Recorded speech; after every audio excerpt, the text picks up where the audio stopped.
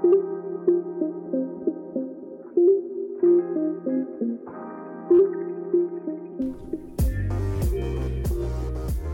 and welcome back to another episode of Everything Athletes. I'm your host, Kim Carducci, former Division I swimmer and existential thinker. Everything Athletes is an online refuge helping athletes navigate the toughest moments on their journey, those moments being defeat, injury, and retirement. These moments are tough for sure, but hopefully with a bit of guidance and insights in our content and in these podcast episodes, the hurt hurts less. Also, check out the upcoming virtual event next week with Extraordinaire, hosted by Pauline Moffett. This virtual fireside chat is titled The Athlete Identity in the Transition Journey. I'll include a link in the show notes where you can sign up to register for the event. I'll be speaking to a handful of athletes, and the event takes place on Tuesday, October 12th at 11 a.m. Eastern. Join the chat to learn about my story if you haven't heard already from listening to these podcast episodes, as well as some effective coping tips to transition into a life post-sport. Again, I'll include a link in the show notes where you can register for the event. In today's episode, we are talking about what ingredients make up a life that I consider living a life with good mental health. This is the second part of the two-part episode, following up from last week where we talked about the first 7 ingredients that I use to make up the recipe for good mental health. So today we're talking about the final 7 ingredients, number 8 through 14, of the things I do, the things I deliberately do not do, the thoughts I think, and the perspectives that I've adopted to live a stable, rooted life. So here we go. Okay, number 8. I don't fight who I am. So for this, I'm particularly thinking about content about self-help and being still and being present in your mind. And it seems like there's a lot of content out there about meditation and being calm and just being and not doing. And I certainly think there is a time and a place for that. There's space to practice that. Mindfulness is key. It's so important, but also, I know myself well enough that I love being active. I love being on the go. I love accomplishing tasks. I love doing things. I am a total doer. And this is just for me, just the recent mindfulness advice. It's the opposite of everything that I love to do. It's always promoting slowing down and just stop and be. And it kind of makes a taskmaster bad. It makes it out to be like, okay, well, if you are constantly going and doing things and crossing them off your list and you're running around, that's bad. You need to sit still and be calm and don't do those things. And, I've tried fighting that for a while. I've tried suppressing that active doer in me and just tried to be still and meditate and be calm and be present. And again, there is a time and a space to sit still and calm yourself, but I just know myself well enough now that I'm not going to fight the very person that I am to try and sit and meditate if that doesn't make me feel good. And I'm all for trial and error. Oh, someone says meditating 10 minutes in the morning will really help your day and help your mood and help XYZ. Okay, try it. Do it for a week. Do it for a month. Meditate in the morning. How does that make you feel? Does it make you feel good? Does it make you feel bad? There's no one blanket solution for every person. So this is just my reminder to you and myself, I just don't fight who I am. If something makes me feel good and it feels like it's part of me and it's what I want to do, I don't fight through that to try and do what an expert is suggesting, because that's not always the solution for every single person. Number 9. I schedule things to look forward to on a weekly basis. And I just think back to when I was a kid, I would get so excited over a field trip. If we were going to the museum the next day, I would not be able to sleep the night before. I'd be so excited. We were going on an adventure. We would get to go on the school bus and we'd be out of the classroom and it was fun. Like, those feelings of excitement, I don't know, at least for me, it's fewer and harder to come by that excitement like you had when you were a kid. So I try to schedule things on a weekly basis to look forward to. So mostly on the weekends, it's checking out a new restaurant or traveling, not so much the past year and a half with COVID, but traveling, getting out of the city, seeing a new culture, being around new people. Maybe I sign up for a volunteer event and I look forward to helping others or helping kids learn how to read. Maybe I schedule brunch or lunch with friends so I know I'm going to get to see them at the end of the week. Maybe it's to watch a new movie that just came out. I am obsessed with true crime. Maybe it's to watch a new true crime documentary that Netflix is going to put out, or, just different things that I know are coming up in my life to give me some of those similar feelings of excitement. One example recently in my life is going to see the play Hamilton. I know Hamilton has been out for a few years now. I've never seen it, and my boyfriend got me tickets to go see Hamilton. It was just super exciting. We were going on a Friday night, so the whole week I was just looking forward to the event and getting back out there outside of COVID and sitting in an audience and watching a really good performance, and just the experience of doing something. It gave me those feelings of excitement and it gave me something to look forward to. So I try to schedule things to look forward to on a weekly basis. Number 10 is sleep. I am a big time sleeper. I love my sleep. I think it's just because I just love feeling rested. There's nothing worse to me than waking up after 5 hours of sleep or a crappy sleep and just feeling groggy, having my eyes are always puffy. I always have bags under my eyes no matter what. I think it's genetic. But having puffy eyes and I'm just tired and sore and just don't feel good. I just don't feel good when I don't sleep. And I also think I sleep a lot too. Again, I think I don't breathe when I sleep. I don't get it. But I think I sleep more hours because I'm not getting oxygen. I really should do a sleep study. I don't know. But I consistently sleep at least 8 hours a night. I mean, sometimes I'll sleep 9-10 hours a night. I don't know. I'm just a person that loves my sleep and I love to rest and I love waking up and feeling energized. And, being a swimmer, I've had years of waking up at 5 a.m. for practices. So maybe my body is just perpetually catching up from that. But for me, I prioritize sleep and nothing feels better than waking up from a good night's sleep. And it's kind of weird to think about, but the amount that I sleep, if you span out a whole lifespan to when I'm 80, 90 years old, I bet you could cut off 5 years of my life on the average of what someone else would live because I sleep so much. I'm just a big sleeper and I love it. Number 11 is therapy. Go see a counselor, go see a therapist. I really hope it's included in your insurance or there's a way to make it affordable. There are virtual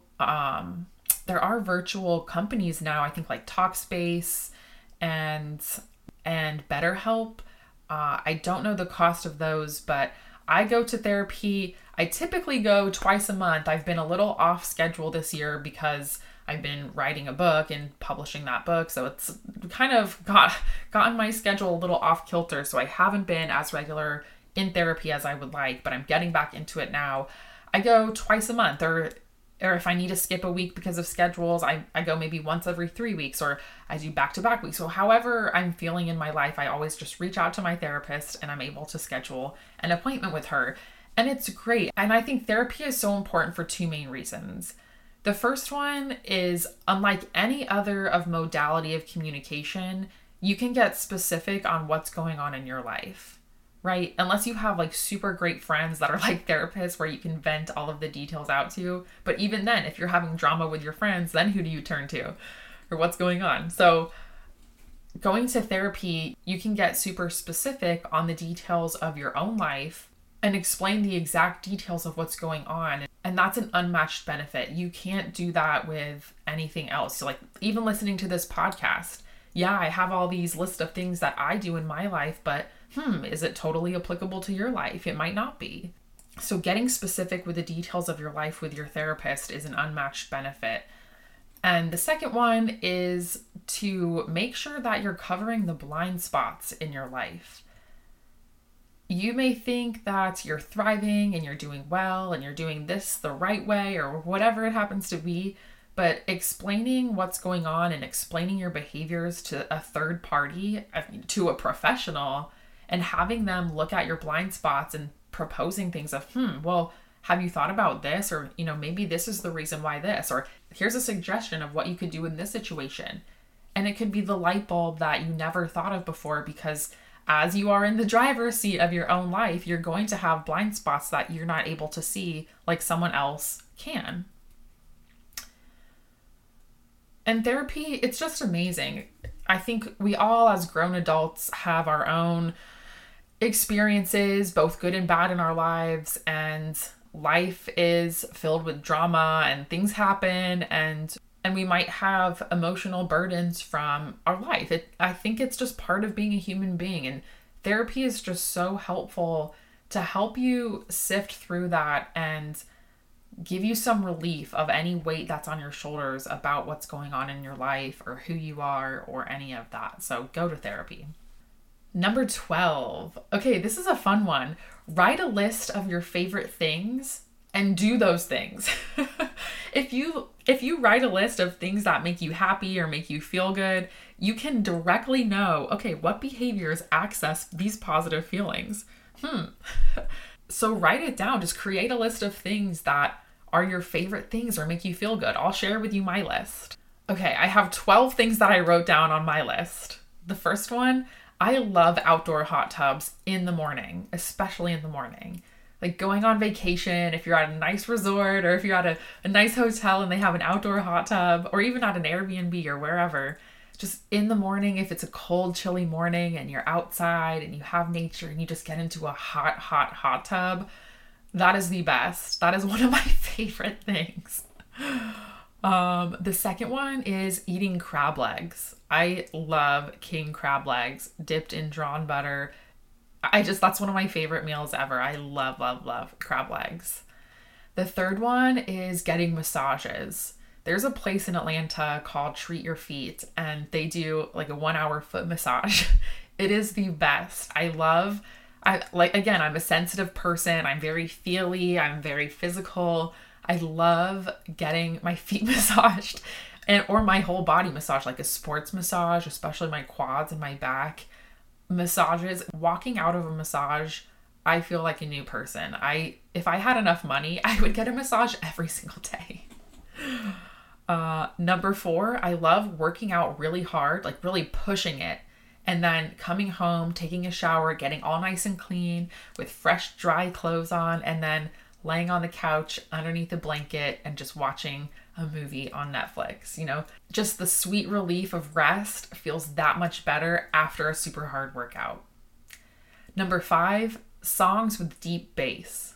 I love Ah Millie by Lil Wayne. I just blast that in my car, and I just think that deep bass, the reverberations, I can feel it in my body and it feels good. I just love songs with deep bass. Number 6, delicious food. Of course, I'm a foodie. I love to eat. So anything that's a new recipe or just a good food. I go to the same restaurant in Atlanta, Super Rica, if anyone's familiar with Atlanta. It's my favorite restaurant. Well, one of my favorite restaurants.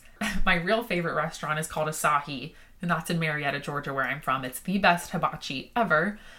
But Super Rica, it is consistently so good. You can dip your shrimp and bacon tacos in butter, and it's just amazing. Number 7, deep stretching. I don't stretch enough. I think I stretched an average amount when I was competing and swimming, but I don't stretch enough. And I read Chris Bosch's book, Letters to a Young Athlete, and he talks about LeBron James's stretching routine, how LeBron James stretches every morning and every night for 30 minutes on top of the stretching he does when at practice or at the games. And I know stretching is so healthy for you and it makes your body feel good. And especially for athletes where we've probably done the weightlifting and we've done all of the practices and work to build strength and have the muscles, sometimes stretching hasn't been a top priority. Maybe it has for you, that's great. But for me, I dedicate time every day to at least do some simple stretches, especially on my legs. I want to get more into yin yoga, which I think yin yoga is where you hold the poses for a little bit longer. I've done the classes before. I typically haven't done yin yoga because I thought it was boring. But now I think I'm going to start going back to yin yoga where I hold the stretch for a long period of time just to feel that deep stretch in my body. Number 8, finding a new recipe and cooking with fresh ingredients. This one's super simple. I love to cook, finding a new recipe, putting it all together, and hopefully tasting something great. Number 9, listening to really smart people debate complex topics. To me, this is what I call mind candy. Listening to people who really know the subject matter, watching them talk and listening to them talk about the different angles and ideas and what they could propose and why someone did this. I just love listening to super smart people go back and forth on complex matters, like especially politics, which is something I know nothing about. Just hearing people debate topics, I just love it. Number 10, severe thunderstorms. I love severe thunderstorms. I love seeing the sky get really dark. It's very ominous. It gives you that little bit of fear.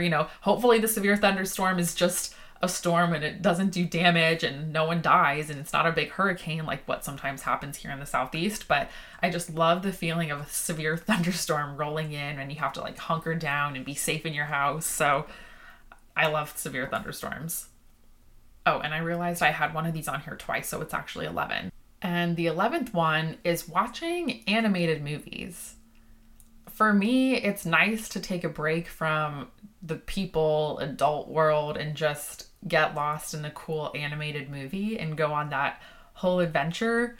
I nanny part-time, actually. She's a 4-year-old girl and we watch a lot of Disney movies. So we watch Cinderella and Beauty and the Beast and The Little Mermaid. And it's fun watching animated movies where the plot lines could be whatever they want and there's cool effects and cool graphics and cool animation. Relaxing and watching an animated movie is fun. So write out your own list of your favorite things and do those behaviors whenever you can. Okay, we have 2 more. Number 13, I practice compassion and I do not practice perfection. This is huge. This is something that I think is still ongoing for me, but learning how to let go of having everything be good and perfect and the best it could possibly be, especially how I was as an athlete, and embracing that sometimes I'm going to be bad at things and sometimes I'm going to be average and that's okay. I'm just a human being doing what I can.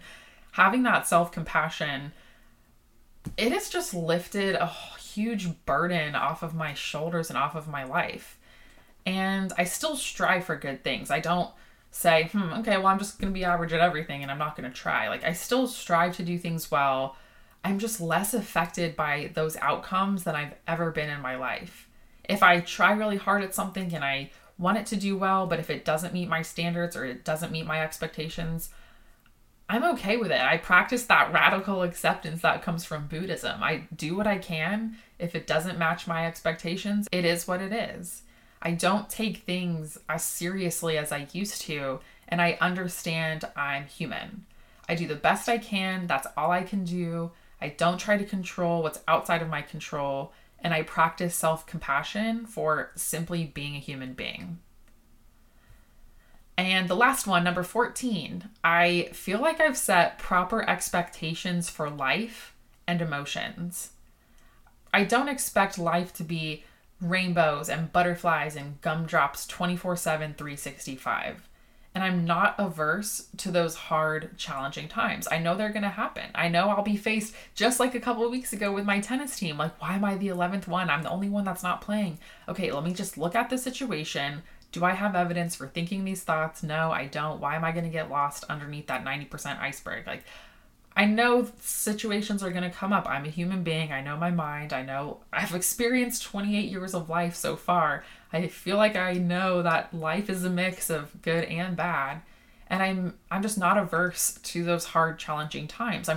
They might be uncomfortable. It might be hard, but I know I can get through it.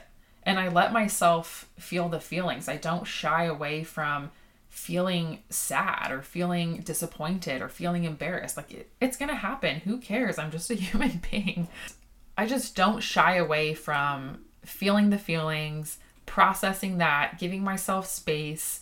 I'm an emotional person, so just letting those emotions flow through me because I know it won't last forever and I can manage it. I've set proper expectations about life and the emotions in my life, and I know I can manage it.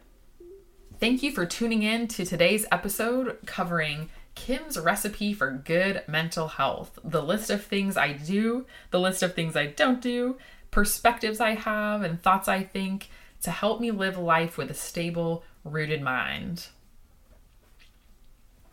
If you're enjoying this content, please leave us a 5-star review on Apple Podcasts.